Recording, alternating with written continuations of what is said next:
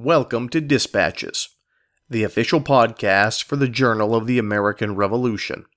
The Journal of the American Revolution publishes weekly online at www.allthingsliberty.com. For the latest in research, reviews, and commentaries, America's most important history is available free of charge at the Journal of the American Revolution. Jefferson is someone who feels very deeply and who's also very sensitive. And he's also someone who, for lack of a better way of saying it, builds castles in the sky. That's Journal of the American Revolution contributor Jeff Smock talking about the life and times of a teenage Thomas Jefferson. And he's our guest today. I'm Brady Kreitzer, and this is Dispatches. This episode is brought to you by Westholme Publishing, publishers of To the End of the World, Nathaniel Green, Charles Cornwallis, and The Race to the Dan by Andrew Waters. Available now wherever books are sold. Hello, ladies and gentlemen, and welcome to another episode of Dispatches. I'm your host, Brady Kreitzer. Today, our guest is Journal of the American Revolution contributor Jeff Smock, talking about the life of the young Thomas Jefferson. There's a lot of great reasons to write a biography of someone. There's a lot of merit to studying a person's life, but one of my favorite types of studies are the kinds of studies where we can focus on just one part of a person's life. And with Thomas Jefferson, this giant of American history, there might be a lot to learn looking at just his teenage years. Sure, he wasn't writing the Declaration of Independence, but like all of us, major personality traits were still very apparent in his younger years that we'd see in his older presidential days. So sit back, relax, and enjoy our interview with Jeff Smock.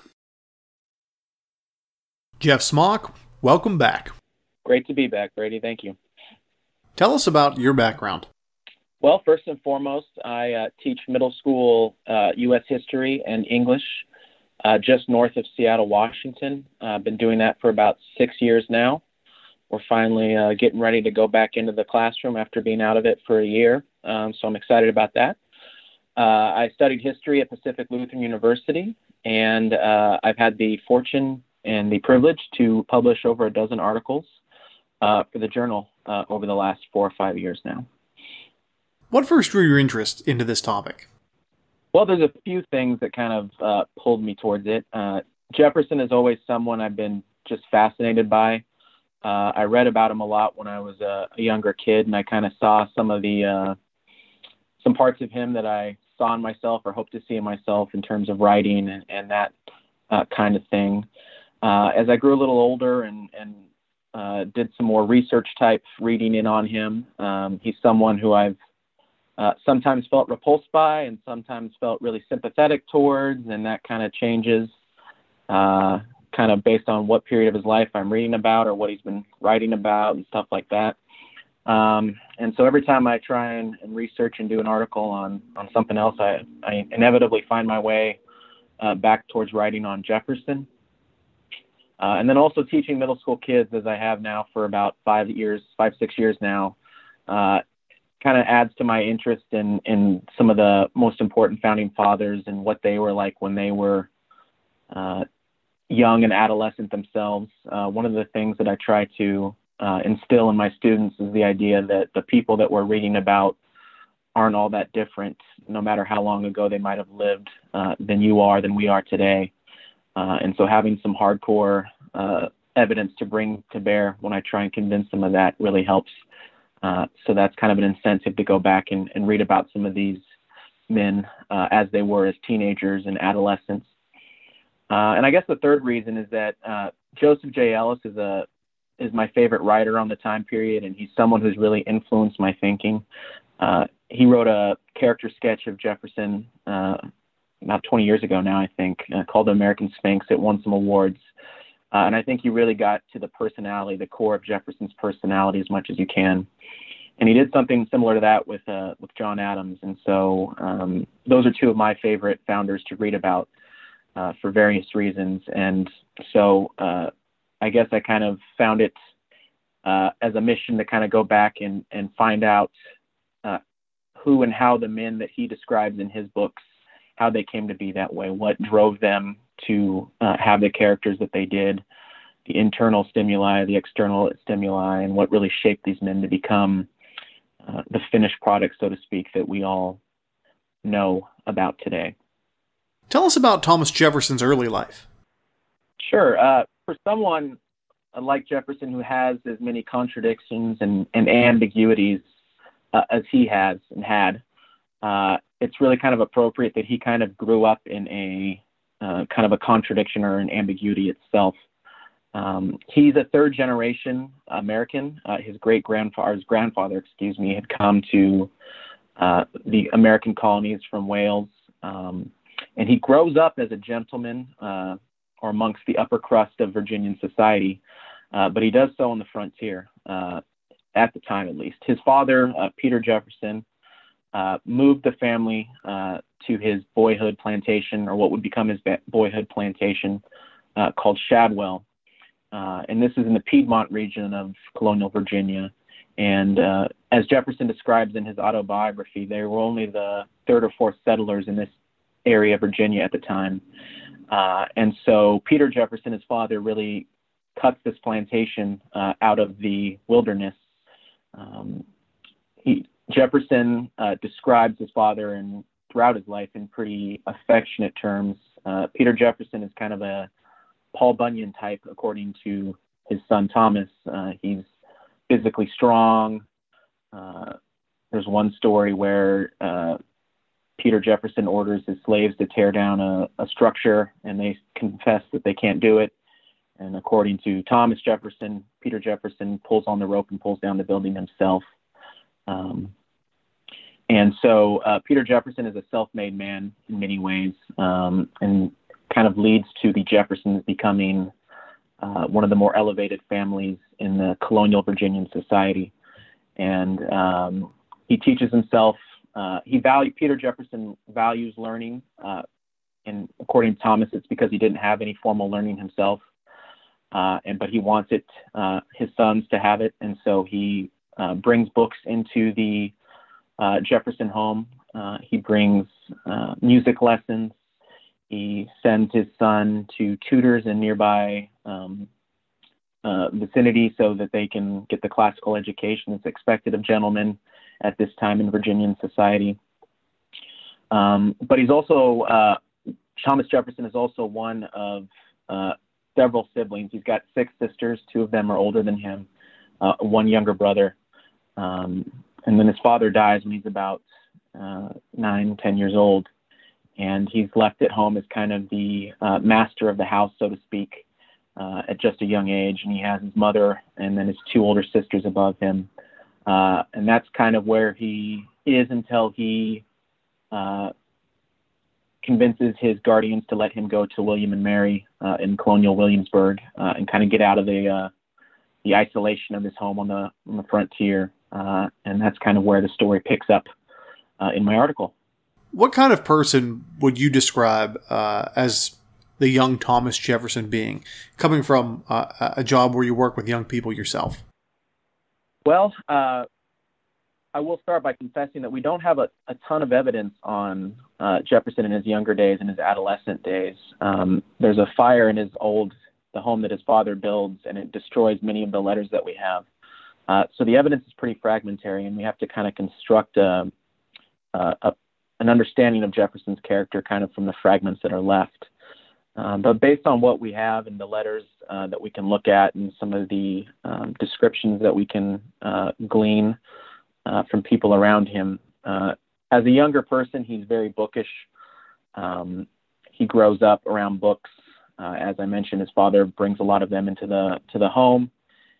He develops a love of music. He's given the opportunity to receive violin lessons, and it's something that he will kind of retreat to when he is feeling down or put upon, so to speak.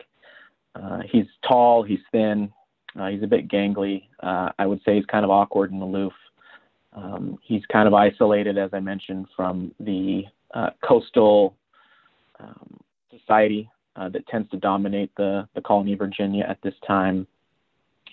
And so in many ways, I would say that he's he's kind of, if you have a abstract picture of an American teenager in your mind, he fits a lot of that criteria. Shy. He has some mood swings that we can probably talk about a little bit later. But yeah, he's very much a teenager. You say that the young Jefferson loved melodrama. I think that's something that we can all remember from our teenage years. Could you talk about that? Yeah, reading the first, the handful of letters that we have of Jefferson that still survive from his teenage years. It's very much a more exaggerated version of the older Jefferson that history tends to take notice of. Jefferson's personality throughout his life, he's sensitive, he's easily wounded, and when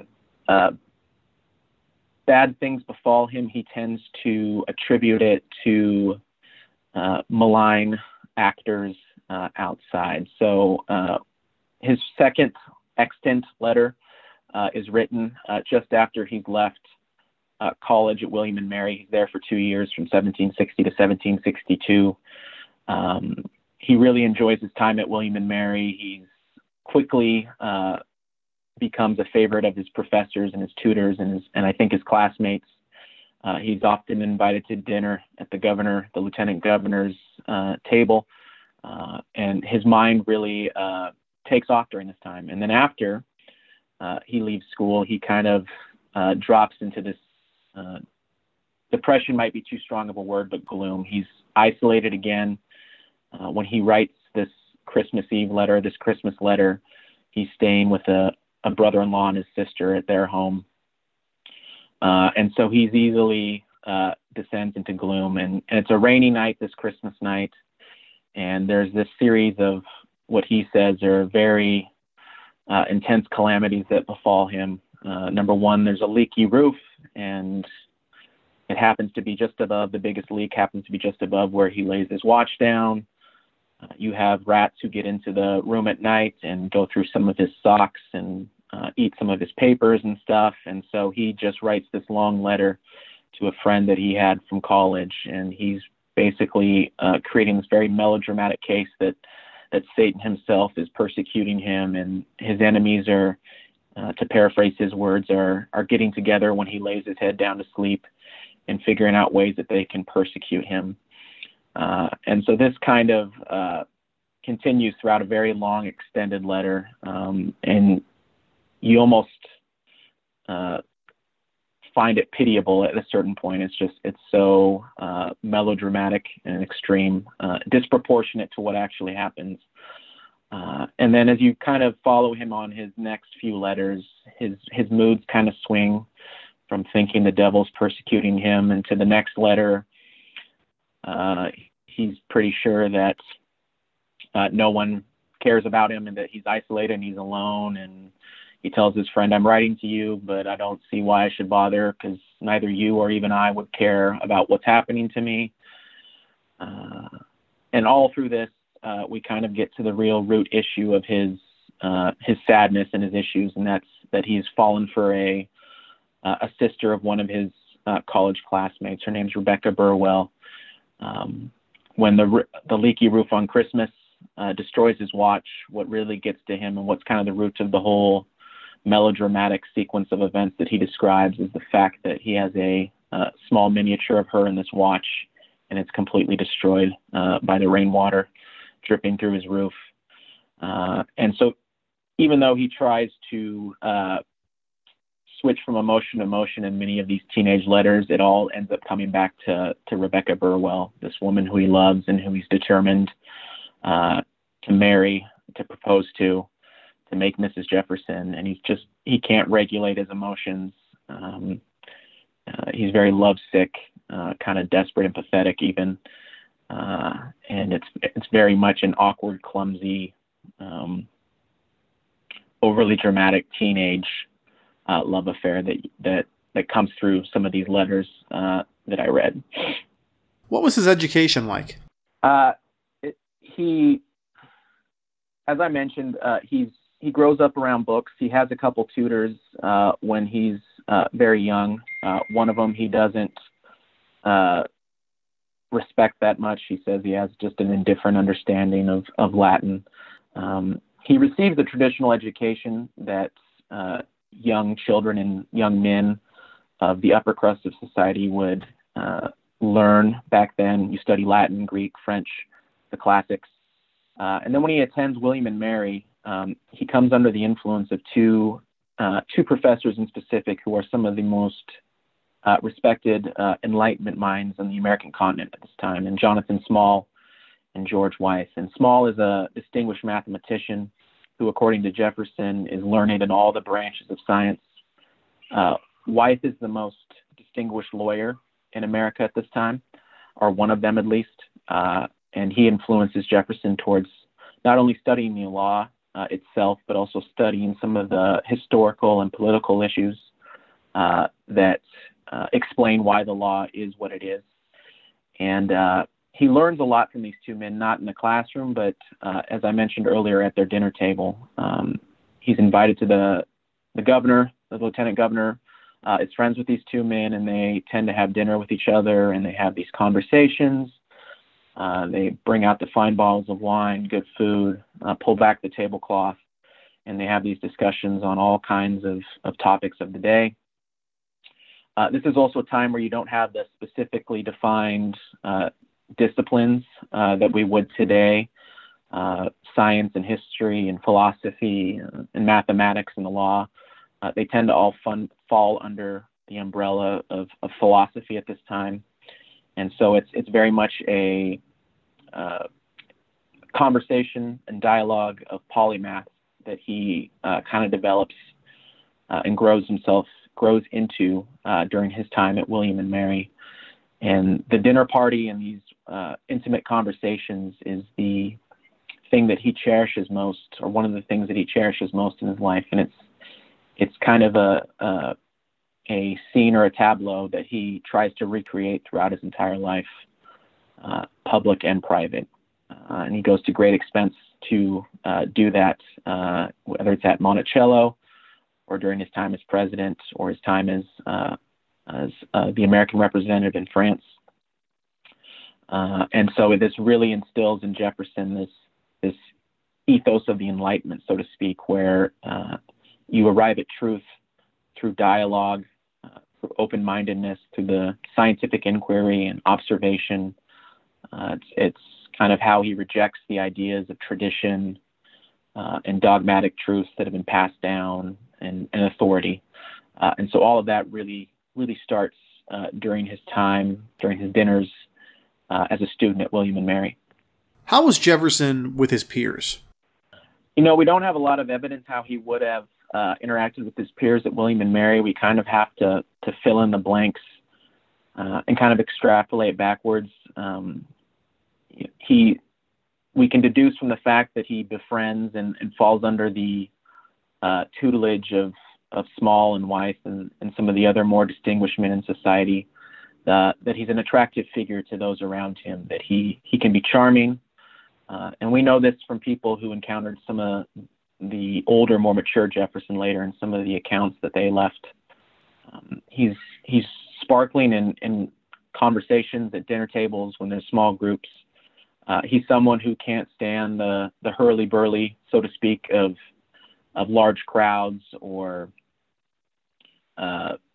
sessions of Congress or the House of Burgesses or stuff like that. He doesn't like that, but when he's in a more intimate atmosphere with friends and other figures, his personality really comes out, and the shy, aloof Jefferson gives way to a much more ingratiating and charming, a sparkling conversationalist type of Jefferson.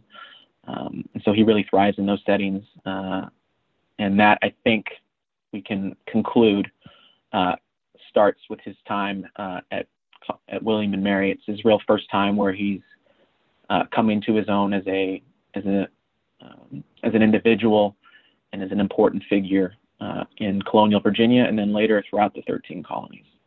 How do these events, in your opinion, shape the man he would become? Well, as I mentioned, Jefferson is someone who feels very deeply and who's also very sensitive. And he's also someone who, for lack of a better way of saying it, builds castles in the sky. He kind of constructs these personalized and personal utopias. The dinner conversations he has at William and Mary with his professors is one example, and it's one that he tries to recreate throughout his entire life. Another example would be the more domestic utopias that he tries to create, where he's more of the patriarchal type figure, and he has children and grandchildren around him, and it's this blissful scene of domestic felicity.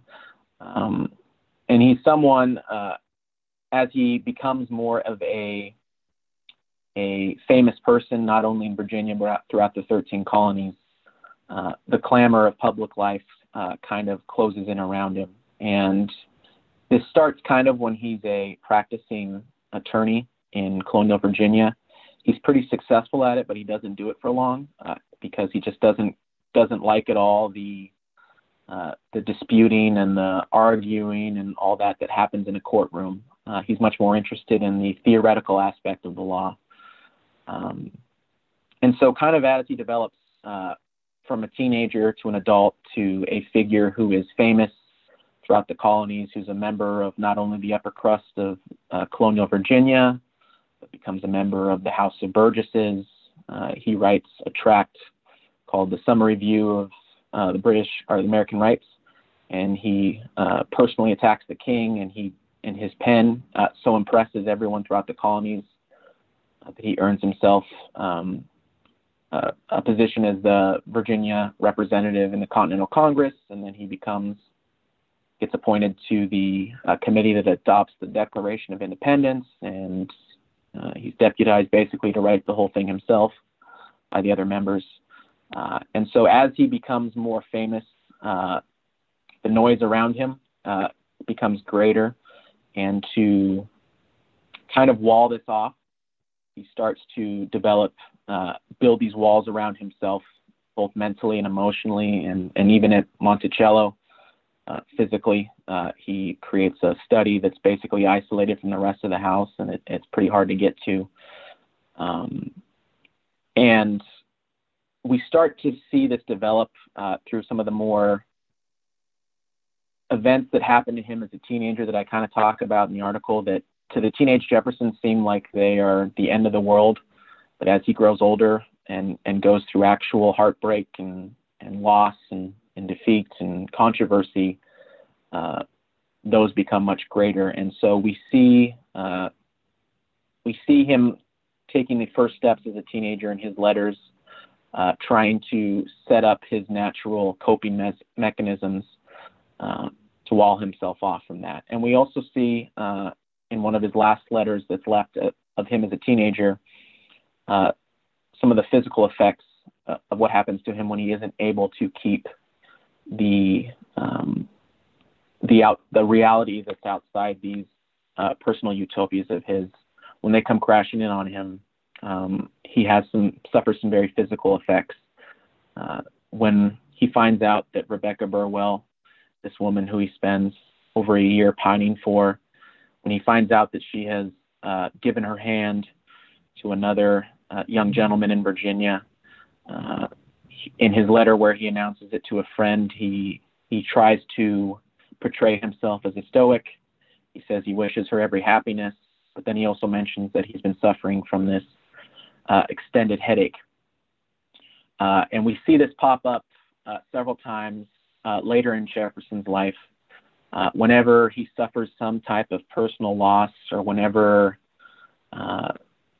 the weight of his public life becomes overly oppressive on him, we tend to see him break down and have these more extended headaches, and he will withdraw not only emotionally but physically.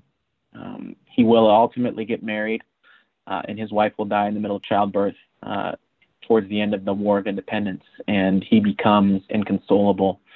And eventually, the only emotional way he can cope with this is to accept a ministerial position as an American representative in Europe. And so the Jefferson that fights and constructs walls to keep reality away from his personal utopias, and the Jefferson who breaks down when he can't keep those out. That's the Jefferson that starts to emerge from these first handful of letters that we still have of him as a teenager. How do you feel this article helps us understand the Revolutionary Era better?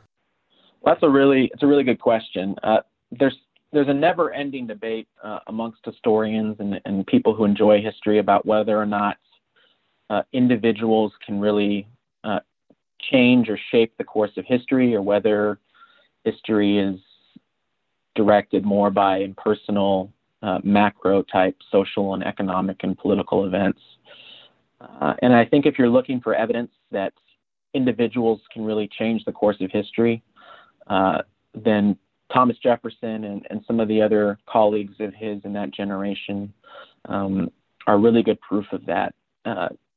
Jefferson, the person that we know him as, is the author of the Declaration of Independence, is the third president of the United States, as the leader of one of the two parties in what would become the two-party system. The seeds of that Jefferson really start to sprout in the teenage letters. So those internal coping mechanisms that I just mentioned, that he develops in his youth, really shape how the public Jefferson of later years acts and how he responds. And that, in turn, I think, really shapes the course of history at that time. So when he, one of his coping mechanisms, and his biggest coping mechanism, was keeping his distance from the reality that was happening around him. He likes to think and speak in abstractions, and when he's writing about the events and experiencing the events that are happening around him during the American Revolution and after, he's usually doing it from a distance, from an elevation. So it's impersonal to him. And so the positive part of that, I think, is that he's able to shift the paradigm of the conflict between the 13 colonies in Great Britain, because he's looking at it from that abstract height. And so he redefines it from being a tax dispute or a minor dispute over who gets to represent and who represents who, to a historical conflict where these 13 colonies are not only fighting to be able to vote on their own taxes, but they are fighting for self-evident truths, for the rights of all men, and that all men are created equal. And he really helps redefine that struggle. And that not only helps Americans make sense of what they've done, but it also inspires events throughout the world. The French Revolution, the Haitian Revolution. To this day, we still have, every time a group in America is working to achieve their equal rights and their equal place in our society, they tend to point back towards Jefferson's words.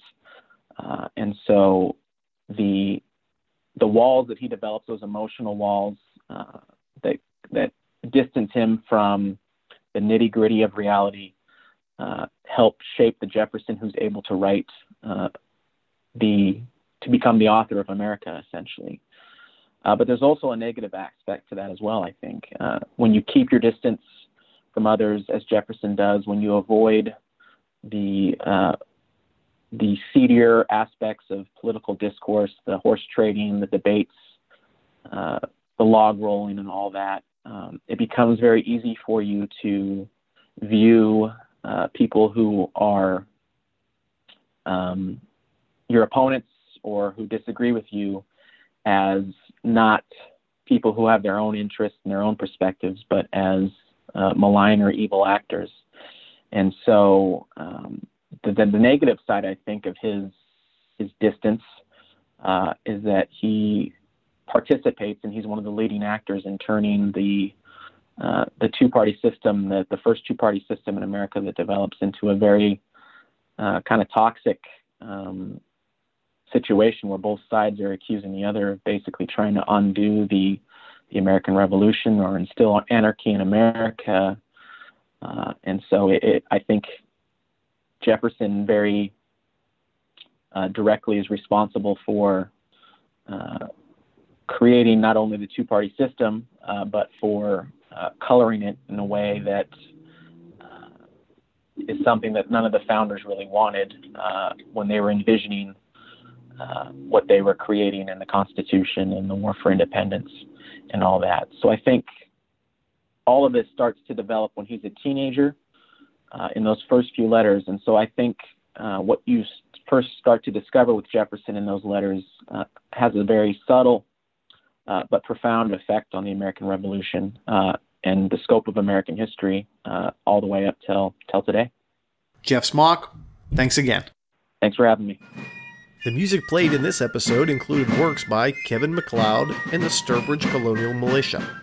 Any unauthorized reproduction or use of this podcast, without the express written permission of the Journal of the American Revolution, is strictly prohibited. For everyone here at Dispatches, I'm Brady Kreitzer saying so long.